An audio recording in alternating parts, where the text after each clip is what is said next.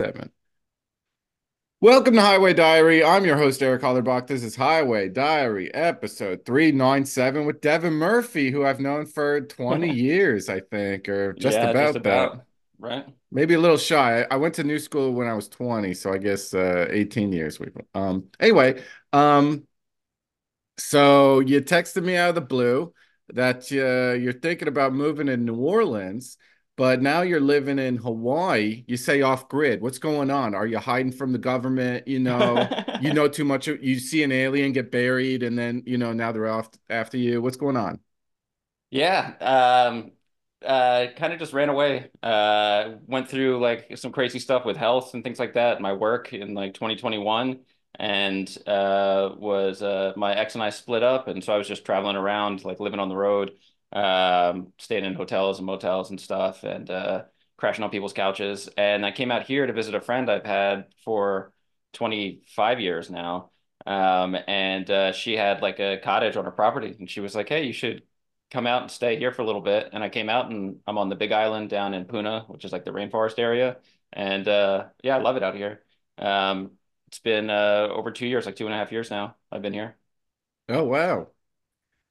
So you needed to just de-stress. I mean, I'm on this hamster Yeah. wheel in the big concrete jungle here in Austin, Texas. The second I feel like I got my bill squared away, something else happens. It doesn't end. I think the system is designed to harvest vampires to harvest our energy. I'm sorry, bankers. What's the difference? Um, yeah, so I feel that.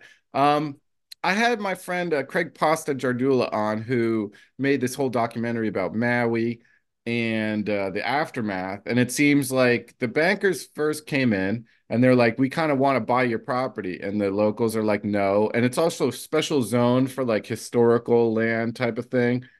And all the homes that seem to have been uh had this historical rights were suddenly deleted, almost like a tattoo gun from the sky. There people think it's directed energy weapons. People think it's the government who started the fire so that the banks can swallow up these properties. Have you been hearing about this conspiracy? What have you been hearing about the Maui fires? Yeah, it's funny. I hear more when I go to the mainland for work or to visit people. I hear more people in the mainland talking about the Maui fires than out here. Out here, there's been a lot of efforts for like fundraising and figuring out housing and what can be done for the people in Maui. But yeah, I go back. I was in LA for work, and I had like two different Uber drivers pick me up and talk about energy weapons starting fires in Maui.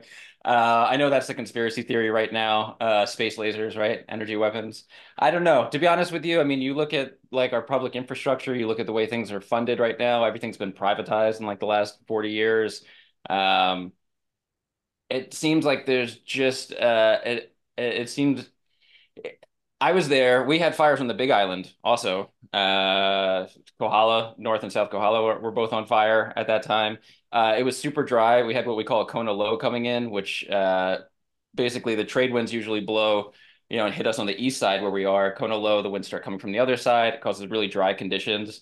To me, it seemed just much more like, mismanagement by electrical company. And that's just my take from reading everything I have and talking to people is that, our infrastructure is not in the best shape. I think some power lines went down, started a fire, and then everyone was very slow to act. And I think we're not very well equipped, we've seen in the last few years, for dealing with public emergencies. And from what I've heard, Helco, Hawaii Electric Company, had to decide if they wanted to turn the power off or leave it on while the power line was still, flipping about. And they left it on because that keeps the pumps working for the water. So that's, I guess the decision they had to make. I think regardless, there's always the threat of disaster capitalism. I mean, same thing with talking about New Orleans, after Katrina and all the privatization that happened there, especially with schools and hospitals and things. Uh, I don't think capitalism ever misses a chance to take advantage of a bad situation for people and extort it for more money. And so I think that's definitely happening in Maui. And I think, the struggle right now between housing people, short-term vacation units, where are we going to put everyone?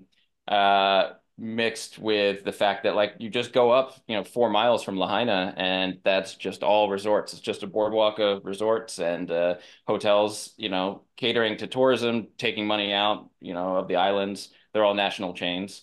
I think when it comes to Maui, I honestly think it was just bad infrastructure, poor oversight, and response to what was happening there. And as a result, a lot of people's, dreams can come true. I mean, it's the same thing we see over and over again, with 9/11 or, like I said, Hurricane Katrina or any sort of opportunity for private, to swoop in there and gobble up stuff. Uh, they seem to take it. I don't know. Naomi Klein wrote a good book called was it Disaster Capital? No. Now I'm blanking on because I read it a few years ago. But she goes into that. She goes into how, after we invaded Iraq and Afghanistan, we privatized like I think it's like 70% of what we're doing with the military, the army and like ground forces. Everything's going, towards mercenaries, and we're fighting proxy wars, and you know it seems like the money is always the answer. I don't know if you need special weapons to, construct a disaster when I think our environment right now is primed for disasters at every turn. And you let one go off, you respond to it poorly, and then you can gobble up from the wreckage like vultures. And I think that's where we're on the same page when it comes to the financial industry and especially with BlackRock, or what is it now, like Safe Home or whatever they rebranded to with their Clear Channel joke, Yeah. It's funny. flip, invite me or something. There's a place called Yeah. Black Rock Coffee. They're like they're Oh sick yeah. of the middleman. Let's just like evil banker Yeah. coffee corporation. Right. Um, but I also heard like the non-conspiracy side of it. People are saying that the salt water just erodes gas lines, and then when your gas line just Yeah. can shoot fire through the house, you're fucked. Right. Yeah, So, it's rough. Things corrode out here really quickly because you got the trade winds and then the salt air everywhere. So like, and then you take if, there's a flow or something that happens, and you get the sulfur dioxide, the VOG that comes out, and that just corrodes metal as well really quickly. So like a mm, lot of my neighbors who were here during the 2018 flow that was right up the road, all of their metal, even like their new shit, is just completely rusted out and corroded from the VOG just for, those 3 months I think it was flowing. mm. I'm sorry, what is VOG? Volcanic smog, basically. So it's Oh, sulfur I see. dioxide that comes out of the Gotcha. volcano. So when it's Oh. active, yeah, and it can be bad for your lungs and asthma and things like that. I think it's acidic. Yeah. So we worked on a project back in 2010 that got premiered in 2014 called Here Comes Godot. I watch it every so often. My godson and I watch it. It's freaking Nice. hilarious. I love the argument scene where post audition Max and Anthony are arguing, and then he gets kicked out of the apartment. The struggling actor life, it's so brutal. Um, People So having a good. dream. Maybe I'll just go if I don't kiss you right. Yeah. So I don't kiss you the right way, I'll just leave. Yeah. He's like completely screwed. Now he's homeless. Um, what a funny thing. And all around a psychopathically uh a creative narcissist, Richard Wilson. I'm sorry, Richard Wilson is his name. God bless Richard Foreman. He passed away. Yeah. And R.I.P. so, yeah, less creepy weirdo theater productions in, whatever, St. Mark's. Um, so I want to kind of go through the process because, life imitates art, and we were struggling artists post graduating Eugene Land College at the New School, most of us, trying to get a TV pilot going, and it was a struggle to get this thing finished, and each the production, post production. So you want to kind of take through like kind of the struggles that we went through? Yeah, it was an apt title for the project. I mean, considering we're still talking about it to this day and still waiting to see if there's anything we do with it. But Yeah. yeah, no, we started writing it in like 2009, early 2009. We outlined, late 2008, outlined, started writing it through 2009. 2010 is when it was finished, and that summer we decided we were gonna just try to shoot it with our own money. I think we spent $3,000 on it, maybe 3,500. after everything was returned, including like the rentals and stuff like that. But yeah, we did the whole thing, hour-long pilot, shot it in 6 days, I believe. It was either 6 or 7 days, I think less than 1 week. And it was a struggle from the get-go. We had a whole crew lined up that we had through friends that were at film school, and everyone was kind of pitching in, doing, the best they could for no money. And then like a couple days before our shoot, the crew dropped out because they got a paying gig, and like we can't tell them no, you know. And so we lost all of our crew. Fortunately, our DP stayed on because he was a separate friend, and so we had to scramble. We had to go rent a bunch of audio equipment, a bunch of camera equipment, a number of items just, last minute, as quick as we could rent from rental houses in the city. And yeah, we ended up having like two cameras with like formats that didn't quite match, or like resolutions that didn't quite match. I was like shooting it while directing. I was shooting B cam while directing, while mixing audio. We basically just pulled in anyone we could to get it across, and I think it still holds up because I think the writing and the performances, and like even though the humor, since it's what 14 years old now since we shot it, some of the jokes, are a little bit dated at this point, but some of it also sets the ground for shit we wanted to do that we never really got a chance to do in the rest of the season because that was just the pilot. And like I remember, we all met at your spot in LA in 2014 after we premiered it, so we could do some promo stuff. We shot like the Suicide Dinner follow up. We wrote out the Bible, made sure the Bible was good for the rest of the seasons. But we had a lot of cool ideas in there, um, it's one of those things. I think it took us so long to actually finish. It was like 5 years from like writing to putting out there. Because after we shot it, then I was editing it in New York with one editor, and then Max and I and Anthony started cutting it ourselves, and we cut like the first half, and then I moved to LA, and you and I linked up, and then we cut the second half with Colin. Um, and yeah, such a process for 5 years that like by the time we finally finished it, we put it out there. We did the premiere in LA, the 2 night premiere event, which was great. We got good photos and good attendance.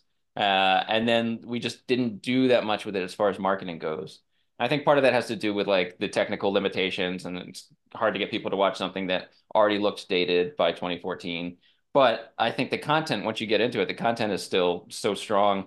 Um, and there's stuff to be said there too. Like we tackle some pretty sensitive topics like gentrification and white guilt and some other things that like really had legs to go places and be, both satire and like also poignant at the same time. Um, so yeah, it's a shame. I often think about it. I rewatched it recently. I shot a film 1 year ago this week, and we just finished post-production, submitted, and we're going to premiere at Slam Dance. And the writer and director, I was the producer, the writer and director came over, and we were just like talking shop. And I was like, hey, I have this thing. I'm going to go on a podcast and and talk about this project I did like over a decade ago. Do you want to say it so I can refresh myself? And she was like, sure. And her husband watched it, and it still got some genuine laughs. And I asked them before, and I'm like, were you guys, they both lived in New York for a time. Like, were you ever like involved in the theater scene? They were like, no, but I think there's enough, the stereotype of how wacky theater can be, especially off Broadway theater, has proliferated enough that like people don't need to be that down to earth to really get all the jokes. Um, Yeah, it's but all insular. Everything, all the yeah, jokes come from the plot. That's why I think it holds up. We're not reaching I for agree. Yeah.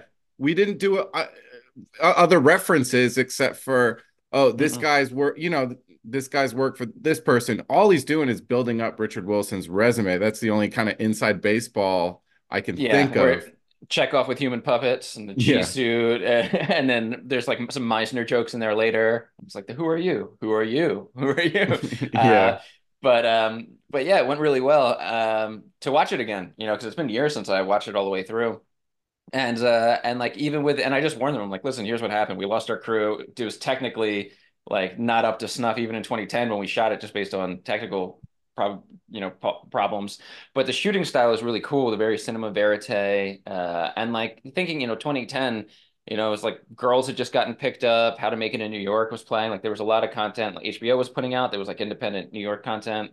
And the shooting style was very, kind of like Arrested Development, I guess, early Office. Not that we like aped those styles, but that just seemed to be like kind of pretty ubiquitous at the time. And so it like I think it it still stands up today, even though it feels very like watching everyone on flip phones and everything, texting each other and stuff. It's very funny coming back like, wow, we didn't even have smartphones when we shot this. Yeah. It's pretty nuts. No, I just remember having a real good time doing it. It was fun. We're all like real good Mhm. friends too. It was fun. It was a little stressful sometimes because we only had like, I think we do a piece in Woolman Hall and we had it for like 30 minutes, like the last scene. I think we had, I'm not sure. Was that at Woolman Yeah. Hall or was that a rehearsal space? I forget. I think that was a rehearsal space at La No, Mama. okay. Oh, Yeah, La La Mama, Mama. that's right. Yeah, and we got upstairs. Yeah, and we had issues where we had some people running sound that like it hadn't boomed before, and so like we have two different theater scenes where it's like very clearly booming the floor the whole time, and like dealing with like all those audio issues, and then lav batteries dying and stuff. Well, But it it was also squeaky as hell when you would walk around in yeah, that wood floor. It was exactly right. squeaky, squeaky, squeaky. So, we did our best, but Yeah, and it holds up. And I've been thinking about, where does that go from here? Living now that I've been living out in the jungle for a couple of years. I pitched it to like Max and Anthony. I was gonna talk to you about it. It would be awesome to do like just pick up where we left off after suicide dinner, and it's like 10 years later and fucking we catch up with everyone. Max has been canceled because his white guilt stuff got some public notoriety and like blew up and he became viral and got canceled for being this white dude who does white guilt dreams. But like doesn't consult with any people of color or anyone who like actually like maybe you should involve in this process if you're gonna start using this shit. So he gets canceled. He's retreated to academia where he's getting like his PhD in religious studies, which is actually what Max is doing, though he was never canceled. So he's getting his doctorate. Anthony's moved to LA and started to settle down, and he's still like a grinding actor where he's part of like a local theater company, but like pays the bills with like commercial work, like Hilton commercials and Miller Lite commercials and things like that. that sounds And so accurate. yeah, I mean, that's, As far as I Anthony's know, that's grinding what's it. going Yeah. on. I mean, Groundlings is more than a local theater company, they're pretty prestigious. But, it's funnier if he's still grinding at local theater. But he's like in a more executive role where he's like directing and like coaching and stuff now, 10 years later. But he's just a grinding working actor. And Richard Wilson, or yeah, Richard Wilson. Richard Wilson, not Richard But Foreman. yeah, the portmanteau is Robert Wilson and Richard Foreman. And Richard Wilson has killed himself. Just like he thought he killed himself like 8 years ago. The production fell apart at the seams after he killed himself right before like opening night. And so like nothing ever came of that. Anthony and Max have a strained relationship coming out of, the failure of that production. Richard Wilson is gone. Uh, and then suddenly a messenger comes and arrives and meets them both at their individual Max at like the religious library, Anthony like in a waiting room for, like a TGI Fridays commercial. And a messenger comes, a Hawaiian like local chick who I think would be good to play it, comes and picks them up and says that there's an invitation in the jungle for them and they need to come and got to figure out like what the additional motivation is. But the reveal is they get out to the big island out into Puna, which is like the hippie mecca out here in the jungle where everyone's off grid. And Richard Wilson never killed himself. He actually escaped to the jungle and started a cult like Apocalypse Now, Colonel Kurt style. And he's creating like it's no longer the theater of right now, it's the theater of like all time or something, the theater of everywhere, the theater, and he has like a commune in the jungle, which there are multiple of, which are kind of crazy. A commune in the jungle where he's like the Colonel Kurtz character, creating avant-garde theater performances out here, and he needs to bring Max and Anthony back for this project, for a Godot project. Godot is everywhere, something like that, and then just having them out here and them, the struggle of whether they do it or not. But I think it would work and it would be kind of fun and you could take advantage of like shooting in a totally different location. Um, and yeah, and I have plenty of gear. I have like my own camera now. I have like a Blackmagic Pro Cinema Cam 6K. Got like a full audio setup. Got some lighting gear. So it'd be something that we could do pretty cheaply. And having done this film last year, I know a lot of the local film community here. So it's something that I'd like to, workshop in earnest. But it's fun to think of Godot as like the project that never actually dies. And we're still just waiting for something to come of it, and whether or not we market it correctly or not. It's not just marketing. It's to be fair to the project, we did submit it to 4 or 6 festivals. I think we were At rejected least, from yeah. all of them. But that's where like nepotism really drives me crazy because and that's something I want to get into later, that SAG was just trying to sue all the big studios because they want to do digital actors. Like, let's say Robert De Niro dies tomorrow. Well, he'll Yeah. perpetually be face swapped into, so there's no ladder to climb anymore. So I would just imagine like there's all digital AI celebrities, maybe new celebrities that are just created in the metaverse. Then you have digital writers writing scripts for the digital AI.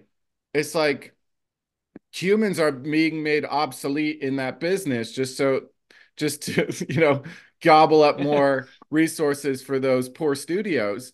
And then who is this audience for? The robots making movies for each other, Right. like what. So that's Yeah, the where robots still aren't that funny, you know? That's the one ugh. thing from AI generated comedy scripts. It's not there. There's like something lacking in like understanding the human condition and what makes something funny. You know, it can be like it can be like Ted Lasso funny, but it can't be like cuttingly funny.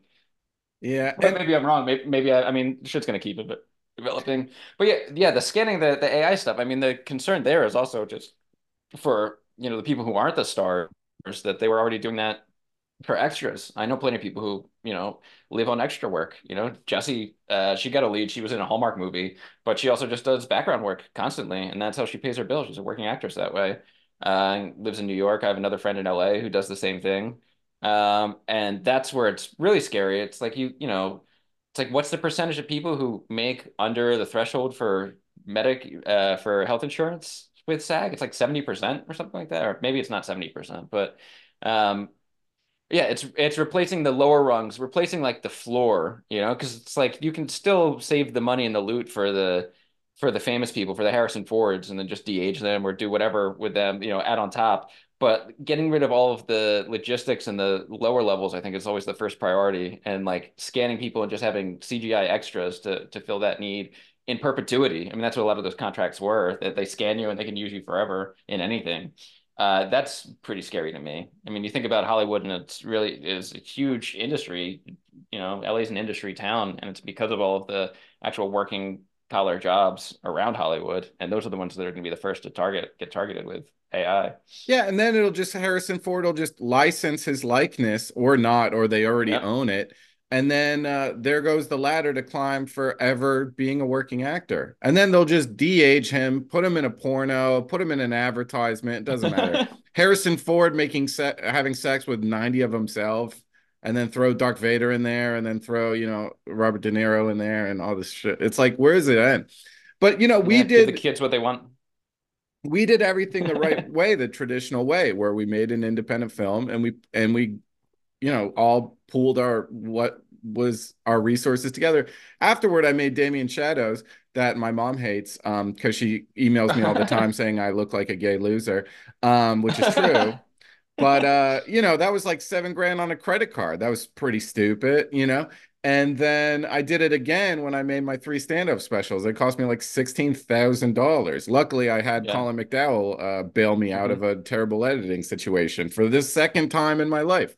Um, but it's like and then I did the thing where after I made at least Damien Shadows got into Shriek Fest and like crushed, like got huge laughs at Shriek Fest. Then it went to Nice. go live on YouTube for no money. Then all my specials I put in like the Cannes Film Festival, Sundance, and I didn't license, instead of doing having myself do the jokes, I didn't license Leonardo DiCaprio's asshole on my face in a face swap situation. So it didn't get into those festivals. The other thing that was really weird when I was doing the application for Sundance was like 40 pages, 45 pages, and like $70. It was so intense. And it was like, how many albino Native Americans do you have on this production? How many of the sound designers were transgender? How many? It's like, what does this matter? Can someone watch the content? It's like, I think it just got through the robot. I didn't check enough niche categories, and then I was Yeah. thrown out without being watched for and ripped off for my money. It's like I think my specials, I think Taping Shadows, I think Here Comes Godot, I think the content we produce is high level, and but Hollywood doesn't even care because it's like, who? How does this benefit me? You know? So I don't know. Yeah, it's tough, man. It's hard to make money in this business doing your own shit. I mean, that's Sucks. what I do. I just work on other people's stuff for a while, pay my Yeah. bills, go back to my own stuff, and yeah, but it's hard to like consistently do your own stuff. It's tough. And it's like I feel like yeah, there's gonna be a threshold. There's gonna be like limiters that on like why people select something, and yeah, I guess we're just not meeting that criteria right now, or we weren't. Who knows with the next thing we do, but yeah, no matter what, there's always going to be limiters and things, and right now it's well, I guess we just didn't get the cut. But I think if we if we can get something together that's you just get it in front of the right people. And I think that's where we're kind of at a loss last time is that we didn't know exactly where to get it. And we submitted to like general festivals and things like that. But having an advocate, one thing I've learned from the film I just did is just having like some investors on board who serve as EPs, who have connections, who can help us like meet with people and connect with people. It's really helped a lot. And it's helping, with I went to Sundance last year through one of the investors just to talk about the film. I like went there the day after we shot it. We like wrapped the production and I got on a red eye. And then I'm going back this year and it's like it makes it so much easier just to like have someone who invites you into things and says like, here, talk to this person, tell them what you're doing, do that. Yeah, because so much of it is clout. Like you said, it's like, what can you do for me? And people generally don't have time to actually consume things, uh, give them the attention they're due, is my opinion. Because I feel like Godot, like stands up, and I think it has legs, but it's hard to get people to watch enough.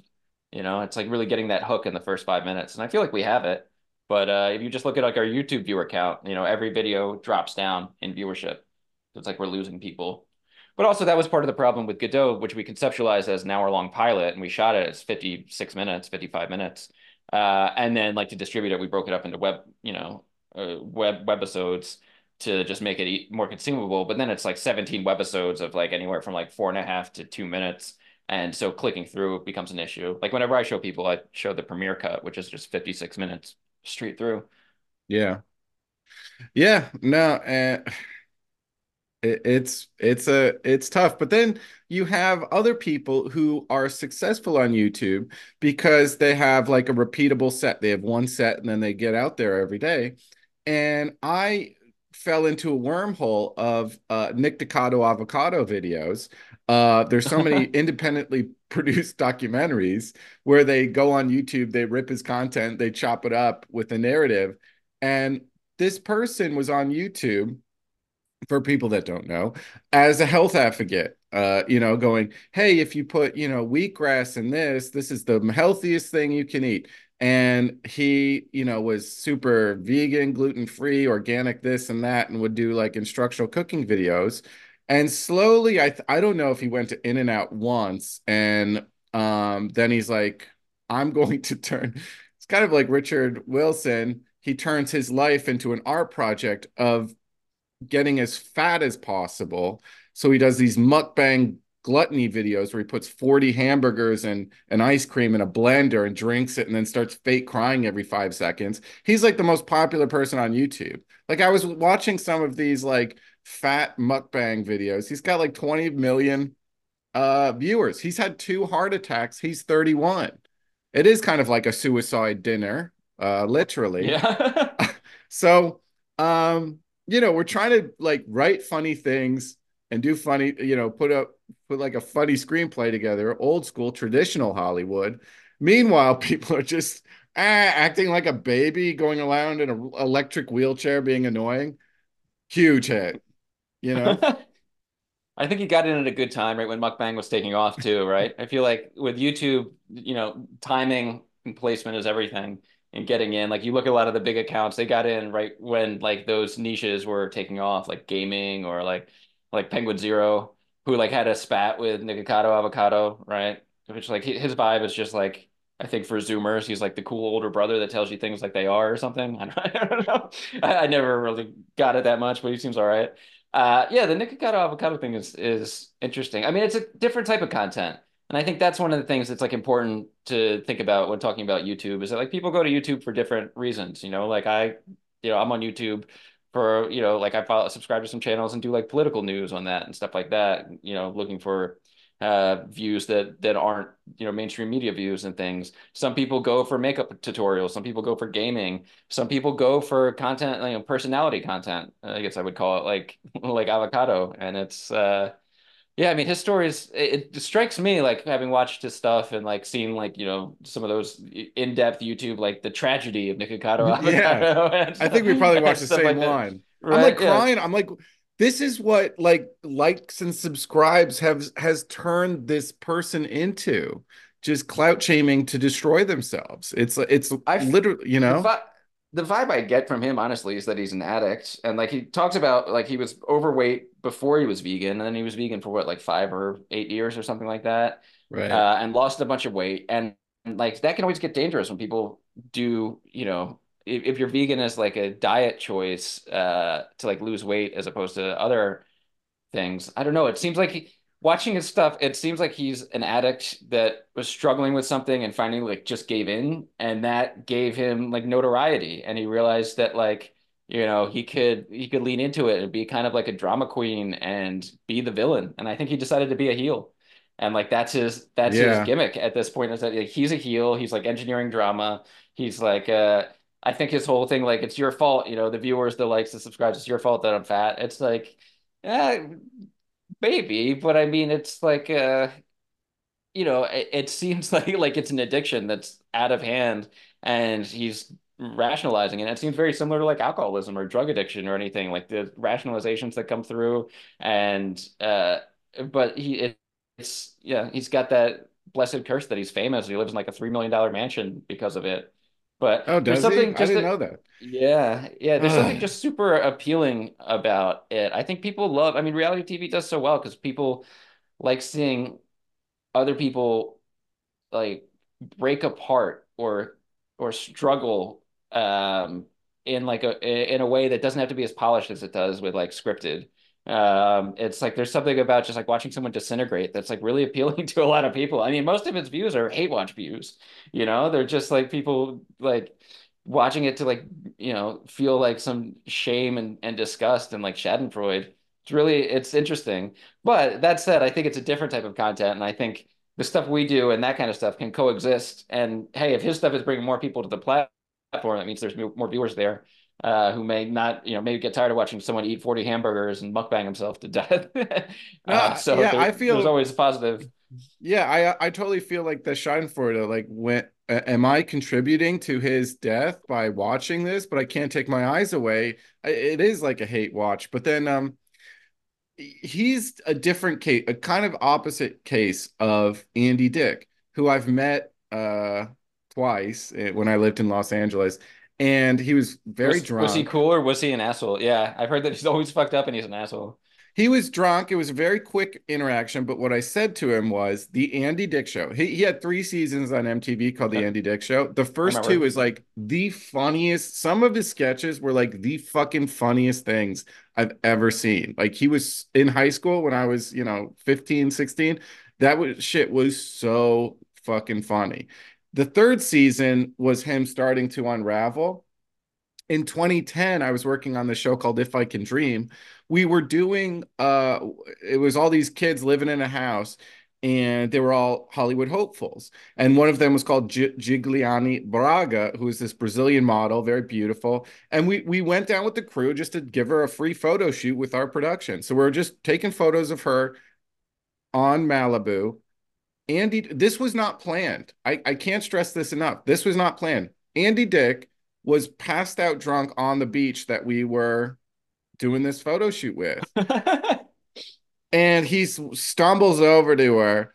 Do you want a boyfriend? I'll be your boyfriend. And it's just like, oh my God, dude. Like, and I could only dream of all that success, news radio, all this success. He like kind of lived this dream that I wanted to from coming from the Upright Citizens Brigade, coming from stand up. He has MTV behind him, and he has, he could do, Ben Stiller was his best friend for a long time. Yeah, and he just blew it from drug and alcohol abuse. Meanwhile, Yeah. Nick Decado Avocado, his addiction is the thing that's making him take off famously while it's Yeah, that's a destroying good his point. body. Right? And I guess it goes back to that like type of content thing. Like Andy Dick was doing a different thing and then he just turned into an asshole. And I think he was shitty to other people in the industry too. And I think that's part of the issue. It was, you're Yeah. shitty, you don't shit where you eat. Whereas like I get the feeling watching some of Nikocado Avocado stuff is that like it's kind of staged and like he's generating conflict and kind of faking it a little bit. Mm. But yeah, Andy Dick. I mean, yeah. I mean, you talk about Andy Dick now, and the first thing people say is like, "Oh, that guy's a mess," But It's even like an like addiction, man. he did Celebrity Rehab, and Mhm. me and a girlfriend at the time who's from Topanga, you know who I'm talking about. She would always go to Topanga days, right? And so we were watching Celebrity Rehab. Andy Dick is on it. He's hilarious on that show. He seems genuine in wanting to recover. We end the season a month later, a girlfriend of mine is at Topanga Days, and he's almost naked, completely hammered, and he slams on her car window asking for a ride and hitting on her. Like, yeah, kid, I need a ride. Blah, blah, slamming on it almost with like no clothes on. And it's like, we just watched you, buddy. We're crying, rooting for your sobriety. And then you're out in public like that. Like, Jesus Christ, dude. Alcohol is a hell of a drug, right? Fuck, I mean, man. it sounds like he needs to just pivot to having someone follow him with a camera and YouTube his drunken charades, and you can have the Yeah. rebirth of Andy Dick, and you can have people hate watch and be controversy. Now he's, after all the millions of dollars he blew through, which, oh my God, if I ever had $1 million ever in my bank account, I would live like a king for the rest of my life. But he's probably blown through $30 million or whatever. And now he's like living in a trailer catching sexual assault charges. It's just like, Really? it's so Jesus. sad. Yeah, dude. He's like living in a trailer now out in like Sun Valley or whatever, broke. Like maybe little news radio residuals trickle in, but a lot of that goes to Right. his ex-wives and child support and shit like that. Wow. Fuck, dude. Fuck. Um, Speaking of nepotism, we entered Godot, which is fucking hilarious. A-level content into festivals. We don't get in because we're a talented cast of unknown actors. I remember Hollywood from almost my whole life was pumping out Pamela Anderson, the sexiest girl in the world. Pamela Anderson. She was the hottest girl in the world for like 30, 40 years, And I was in undergrad going, I think half the girls in this class are hotter than Pam Anderson. Like, you know what I mean? Yeah. So the nepotism is just like at every level. And I think, it costs how much money have studios put into Tom Cruise being, a great leading man. And so once you have a bankable star, he's still doing Mission Impossible movies deep in his 60s, 70s. Who knows? That Yeah, Scientology, age there to might be it. something to that. He looks good. But Right. I don't know. Yeah, I mean, he's a studio darling. He even like came in and like stepped in on the SAG case and like was trying to broker a deal or something like that. It's funny. I mean, after Top Gun Maverick, it like revived the box office, is how the narrative goes. Yeah, that and there's like Goodwill has come back. Like Tom Cruise is like a cycle of like whether people love or hate him at the moment. And like right now, Goodwill is back there for him. I But want I mean, him you're to, saying that yeah. that's nepotism, that it's that his like cultural cachet is nepotism, or you're saying that just like there's established bankable stars and that's the issue, or you're saying like the children of stars or the children of the industry. Yeah, that's what I'm saying. There's established bankable stars, and it's like there's like 10. And it seems like there could be 50 years where it's just those 10. It's Matt Damon, Ben Affleck, Keanu Reeves, Tom Cruise. Like those are the leading men, maybe Hugh Jackman. There's not a lot. And so if you're like an actor who wants to climb the ladder, like my godson, he's in all the school plays and all that stuff. And it's like I don't want to lie to a kid, but it's also like it could happen. Like they do let new people onto the Hollywood boat, but it's the AI thing is just terrifying because it's like it seems like they're just closing. If there's any chinks in the castle wall, the AI is just digitally Yeah, right. closing them. I used to think the all through like I took film production classes. I used to think, oh, if I see a chink in the armor, I will throw my blade through that. That was my mentality going through Godot and putting my own stand-up specials together. I will fire an arrow into the chink in the armor, and it just seems like I don't know, it's a closed system. Um, Yeah, it's tough. I mean, I feel like Hollywood's always been like that, but yeah, it's difficult. I mean, I think the with the nepotism baby conversation too, with like, you know, sons and daughters of famous Hollywood people. I mean, that's it's cool that people are talking about it, but it's like that's the case with like all of society. You know what I mean? Like doctors, and their kids become doctors and they get connections through med schools and things. You know what I mean? Like people tend to pass down wealth. Generational wealth in all of its forms tends to be a thing. And I think it's just more visible in somewhere like entertainment industry. Whereas when it comes to like elite institutions, we don't talk about it as much or see it as much, but I feel like it occurs there just as much. Legacy admissions, things like that. British royal family, Prince Andrew. Yeah. Well, he's the most virile man in the world. I don't know. Um, they even use dead actors. Speaking of our friend Anthony, who supports his young family with doing commercials.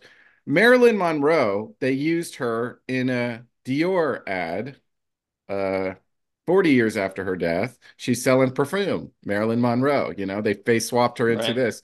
Audrey Hepburn died in 1993, but they used her to sell Dove candy chocolate bars, which I'm a fan of. John Wayne was used to sell Coors Light in like Yeah, I remember 2014. that. Yep. Um, that's kind of crazy. So your image is brought back from the dead to sell a product that you may not have endorsed, you know? Right. I guess it's all whoever your estate is who's controlling the rights to your likeness, selling out. I mean, that's tends to be a thing throughout time too, right? The famous person dies or the wealthy person dies, and everyone else swoops in to try to take a piece of that pie. I mean, yeah, it's kind of nuts. I think entertainment law is dealing with a lot of this stuff right now, and I think it's a really cool field. If I were a lawyer, I feel like that would be a cool, interesting, place to be working on IP, things like that, and likeness. But yeah, I remember that was like the big talk, like, maybe 15 years ago, right? After John Wayne and like all those Super Bowl commercials where they just took dead people, like brought them back, and people were like, how is he selling like it's like someone selling like vacuum cleaners and they're dead. Yeah, And it's yeah. like, yeah, how is this okay? And it's like, well, I guess it just comes down to rights and like the fucking estate decided they wanted to make a buck off of it. But I think like going forward, when people do their wills and they plan estate planning, they're going to start planning likeness rights and things like that, maybe more thoroughly because of AI being this thing, especially with deepfakes too, where you can just post it on someone else's body. So the AI just has to do the face work, and the other person can do whatever they want with their body. Mm. It's kind of crazy. I just imagine a corporation with its silver hands. They reach down through the dirt to the hand of the person in the grave. They pull up his skeleton hand, put a pen in it, and go sign here, Coors Light. You know what I Right. mean? It's pretty brutal. Now, I also understand that when someone is in a coma, the family can decide whether or not to pull the plug if this person has not signed a do not resuscitate order hmm type of thing. But going beyond the grave to me is interesting. When I worked for 19 Entertainment doing If I Can Dream, that 19 Entertainment owns Elvis. They own Oh, Elvis. nice. I think, maybe the Memphis mansion was having financial issues and they couldn't broker all those Elvis rights deals. And 19 Entertainment was like, I'll do that. Give me some Elvis. I just think of AI porn, John Wayne fucking Kermit the Frog, posthumously. I mean, let the dead rest. Let the dead rest. What Right. does that do in the spirit world if there is an afterlife? Is Well, if God, yeah, if John Wayne is in heaven and then God like taps him on the shoulder. By the way, everyone on Earth is watching you give Miss Piggy a rim job. Just so you know, IP so you rights. know. What can I do? The I saw a story the other day that made me think of the video you did for like that shorts compilation. where like AI generated child porn is now a thing that like the courts are having to deal with and try to figure out. And it's like, well, no actual children were harmed in the making of this image, but it Uh, still promotes this type of material. Like, where does it fall? And like, how do you prosecute that if there's no victim, so to speak? And like, where does that go? And it made me think of like your little Tammy toy doll or whatever. You did the yeah. short for it, which was like a pedophile recovery aid, which was like a fuck doll toddler, was the joke. And it's like, no, this is really helping people. Instead of Yeah, real victims, they could use the doll, and it's like kind of the same kind of argument there. So you were ahead of the curve. I finally got my life back. It was like a Yeah, Cabbage Patch right. doll. Yep. I got that from Vice magazine. Vice magazine wrote an article where this Tokyo guy was making child sex dolls, and his Oh, whole really? thing was this is a pacification tool. And I was Yeah. like, really? That's what it's a medical device? And that's when I started doing that joke in New Orleans. Like, no, you wouldn't take the batteries out of my pacemaker, would you? Helps me get better. I just the insanity of the justification of evil like that. And Yeah. I had this I debate think. with yeah, oh go on, sorry. I had this there's a comic here who's a friend of mine called Ariel Isaac Norman, an Austin comic and a great person and a really smart person. Mhm. But she interviewed this person who's a trans pedophile. They self-identify as a trans pedophile. Number one, I wonder what the hormones are doing to that person's motivation system. Number one. Number two, I listened to this 2 hour interview that Ariel did on her show, Politically Non-Binary. And one thing caught my ear. She goes, I'm in chat rooms, and one other pedophile said to me, it's like, who are you talking to all day? You know what I mean? It's like she's in chat rooms with pedos all day, like swapping stories or whatever. And it's like, I have an idea. You ever play a little frisbee golf? Like, I got an idea. Like, they're just in an echo You chamber just of you say touch freaks. grass. Yeah. Yeah, I don't know. It's crazy. I think a lot of science is going to come out over the next couple decades to talk about pedophilia being like a hardwired disposition to, a certain sexual preference, and that's going to be tough for the courts to figure out. I think it's like having, watched my share of SVU. I think it's one of those things that like has always been an issue in society, will always be an issue, and may, it, it may be something that society is gonna try to figure out ways around in the future. And I think like with genetics and where stuff like that's going, I think they're probably going to prove that it is, baked into your genes somewhere, this predisposition for how your brain works and like the chemical, like they already show that like chemical areas in your brain fire off for like the way like normal adult people, if they looked at pictures of like the opposite sex, would fire off. That happens when pedophiles look at children. It's like something structurally wrong.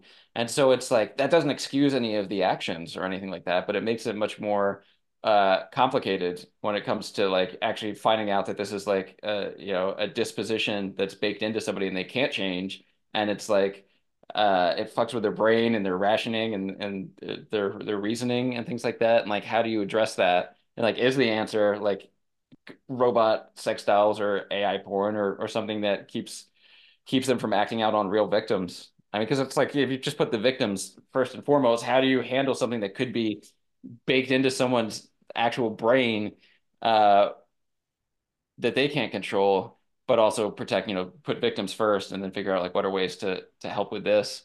And so like maybe AI porn is an answer there. I don't know. It just seems like it's not something that you can teach away or anything like that, which I think is what makes it so scary, and it's probably been very well hidden through society and people tend to, I mean, that's why you see a lot of it in like the Catholic Church and things. People gravitate towards professions that like maybe with all of their heart, it's another addiction that we keep getting back to like this addiction and the psychology of addiction. Uh, yeah, people try to self-medicate and try to cover it up, but if it's something that's, in them as much as alcoholism could be or something, it's a dangerous ground, especially since other people are directly involved. I It's like, really and that's think, not to, yeah, yeah, to not to me, excuse the act at all. It's just like it's to complicated, I guess. to me, it's identical to this other thing that I saw. This there was I forget where I saw it. It was like my addiction or I'm addicted to this. One guy Hmm. only ate macaroni and cheese. He's like, it's so velvety, it's cheesy, it's satisfying. Breakfast, lunch, and dinner, he ate macaroni and cheese. Just like Nick Dicotto, avocado was a vegan, and then In-N-Out push him off the wagon, and then I just wonder, like, hey, we put you in a room, like we lock the door, we put a nice little salmon sandwich on the counter, and you'll starve if you don't eat it. And then 6 hours later, we put kung pao chicken or whatever on the thing or whatever, or expand the palate. I'm so lucky. And by the way, the last joke on the about the child sex doll joke, I go, I think if every senator and congressman got a child sex doll, a lot of those kids would go missing in West Virginia. 2 years, I said that on stage. 2 years later, the Jeffrey Epstein thing came out, and Bill Clinton's on the island every day. So it's like, okay, I was a little ahead Yeah. of the curve there, but also, thank God. When I was 15, I saw Heidi Klum naked in a Sports Illustrated swimsuit, and I was pretty attracted to that adult human female my whole life, type of thing. So So you were okay. You I was checked out. bang, yeah, I was hardwired in, but I don't really have sympathy for abusers. So it's Hmm. also like I just think of them, just like I made fun of the psychopathy of Richard Wilson. I made fun of the psychopathy of pedophiles. To me, it's like your desire, it's like hipsters who are like, oh, I only like this band.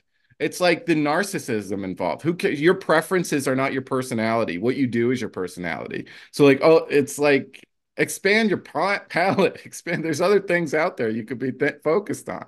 I don't know. Yeah. Yeah, I mean it's tough. I think it comes down to whether or not it actually, is something that's, structurally part of someone's, brain and genetics. And then it's just like, what do you what do you do then? Like how do you handle Electroshock that? therapy, Right? electroshock therapy. I don't know. I don't know if it'll happen. I mean, just think about all the ways that we treat like drug abuse or alcoholism or anorexia or things like that. Like you can lock people in a room and try to fix it that way, but the problem is the own person's body is working against them. And so, and it affects the brain, and that's the part that's gonna play the best tricks on you. It's like when you're addicted to something, you're fine without it for a while, and then suddenly like it starts creeping into your mind that, like, oh, it'll be okay just this time or this day. Like your brain starts working against you. And it's like it's fucking, yeah, I don't know. That's what makes it scary in my opinion. Like how do you handle that in society Hmm. when yeah, I mean we've suppressed it so far. We've always suppressed it because there are real children victims and people are very protective of children. But it's yeah, I don't know, it's just fucking nuts. It's like how do you change something if someone's hardwired to do that? We've been trying to change, genetics and hardwired dispositions for as long as, humanity exists. People trying to get over addiction. But with pedophilia, there's real victims, and that's where the line is. I think it always same thing with like, an alcoholic kills someone by drunk driving. There's real victims. It's Right, like the same right. way we Yeah. prosecute based on other addictions and chemical imbalances and things like that should be the same way we prosecute this. But then that's like if you have AI porn and there's no actual victim, is it prosecutable? Yeah, I don't know. But then it's like the question is that going to pacify their desires, or are they going to go on the playground with binoculars and, choose victims, or, Right? Yeah. Is that gonna save them or make them more hungry? I found that when Epstein's Island, like the list keeps coming out like every day in court documents. Kevin Spacey, all these people are Hmm. coming out in court documents. It's like I feel like the conspiracy community knew about this years ago, and the lizard pedos who own the media have tried to push this story down and kick it down the road as far as they can. But it keeps coming out. But I remember thinking that's why this deep fake shit is coming out because that's plausible deniability. Obviously, this was a commercial run blackmail operation where they had to have filmed and photographed everyone who went on the island. And that's when Kevin Spacey, with his high powered lawyer, goes to court. No, that was a deep fake. That wasn't me. Right. You know what I mean? I saw those two stories coming out at the same time. And I remember thinking, Yeah. oh, that's how you guys are trying to get out of this? There was a deep fake. I mean, I guess the flight logs and things like that, that's where you really get stuck. There was a physical person there. You can't deep fake in real life yet. It's not Mission Impossible yet. We can mask up. But they got to have there's videos out there somewhere. That's what I'm thinking. Hmm. Like there's got and I'm wondering, I'm like 50-50 on this if whether Jeffrey Epstein's dead or whether he was taken by the intelligence service to go through to comb through the footage and use it as leverage in this way or that way, or like behind the scenes blackmail, or use it to secretly prosecute. Like, do the good guys or the bad guys have access to that Right. information? I mean, at the end of the day, I think he's dead. I don't think he killed himself. I think he's dead. And I Yeah. think, yeah, I mean, a lot of people say that he was a CIA agent. He was either Mossad or CIA. Yeah. And like his whole operation was because he didn't, no one really knows, why he was as valuable as he was. It didn't make sense on paper. And then, yeah, a lot of people say that he was working for Israel. And I've heard other people say that, yeah, he was connected to our security agency. He was a spook. That's what people say. He was a spy. And yeah, blackmail was the operation. And he would just get people to compromise themselves and use that to, further his client's aims. But yeah, I mean, I think it's pretty nuts. I think, with the list that's like coming out too, I mean, like a lot of that, those are all just like contact. It doesn't necessarily mean they were on the island or flew in the planes. But like some of the people we know for sure did, like Clinton, obviously. But it's like the whole like Stephen Hawking thing. Have you seen the memes about that where Yeah. someone's talking about? It's like, well, yeah, I mean, that's kind of funny to think about, but who knows? It doesn't mean like everyone was necessarily guilty of wrongdoing.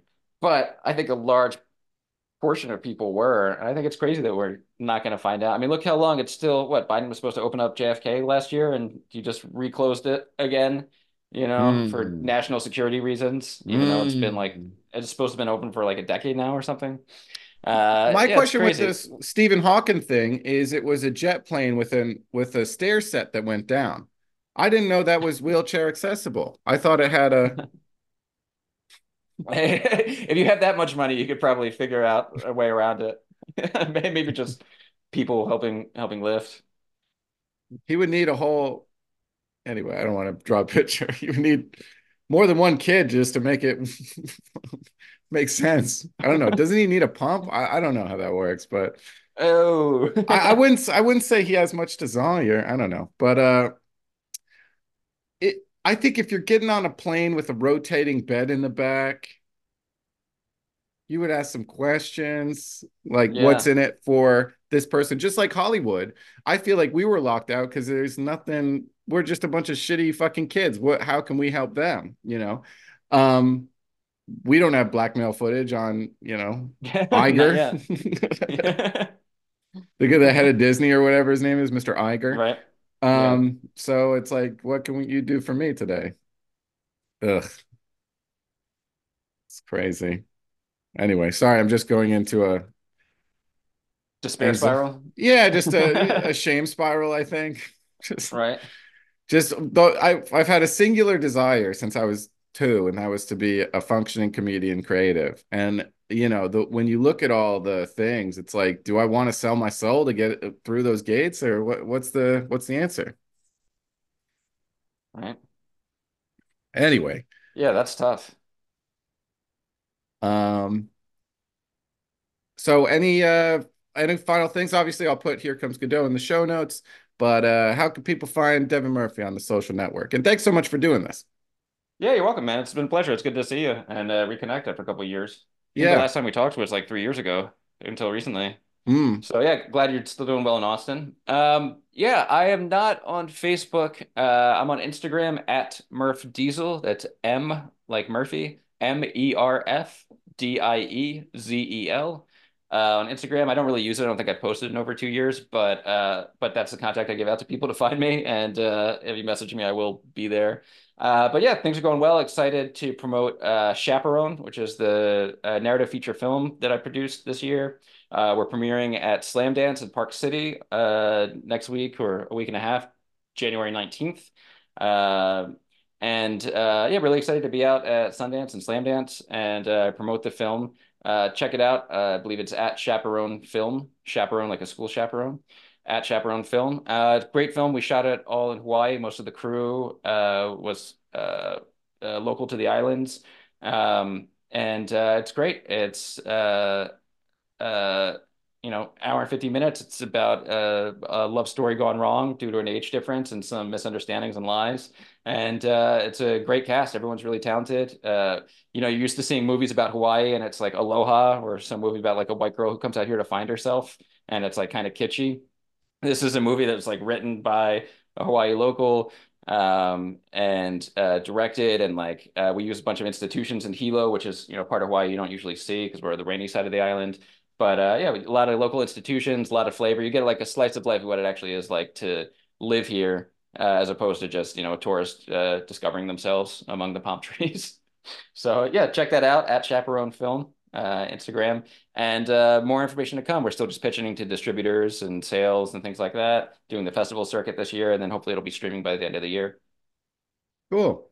Hey brother, thanks for doing this. I'm gonna be at the secret group in February and then I'll be in Los Angeles in April.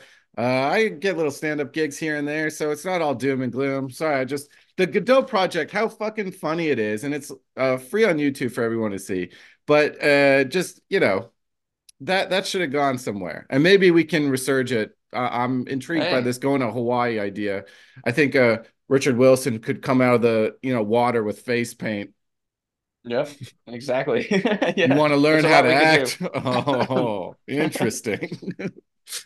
Okay. I'll send you a link to on YouTube. If you search CNN Cinderland, like cinder, like fire cinders, Cinderland, YouTube Cinderland, CNN. There's a documentary of a commune that was done that was right up the street. Where like my first night here, I ended up like meeting somebody and crashing at that commune with them, and it was a nuts experience. Maybe we'll talk about sometime soon, but worth checking out to get a vibe for like the kind of stuff we could do with Richard Wilson. Pretty funny, worth checking out. It's a cult in the woods, I mean, theater doomsday cult. now, Yeah, right now is a cult. exactly. It's very similar. A lot of punatics out here. It fits the Godot vibe, the Richard Wilson vibe very well. So, yeah, check it out, and yeah, let's keep talking. I would love to see catch up 10 years later Yeah, with brother. Max and Anthony and Richard Wilson, and see where they've landed in 2024. All right, this has been Highway Diary episode 397 with my good buddy Devin Murphy. Bye, everybody.